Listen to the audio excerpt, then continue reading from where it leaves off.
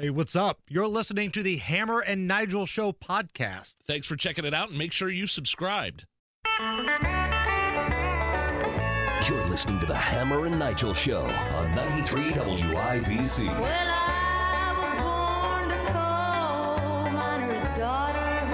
All right, country music icon Loretta Lynn passing away at the age of 90. Hammer, I am aware of who Loretta Lynn is. I'm aware she's an icon. I'm aware she's an inspiration to tons of people in and out of the country music industry. I don't know very many songs. And the song we're coming in with here right now, I think it's Coal Miner's Daughter. Right. That's the one she's probably best known for. Right? And that was the title of the movie, I believe.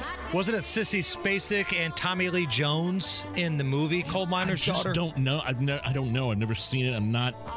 Like, I went through a bunch of her catalog today before the show, and I'm like, yeah, I kind of remember this one. I mean, it's old school Appalachian country music. Right. Grand Ole Opry country music. You Ain't Woman Enough to Steal My Man. I remember that one.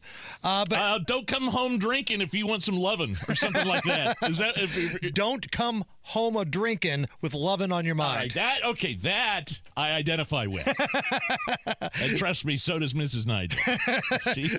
You've been given that speech before, actually. She just reads straight from the lyrics.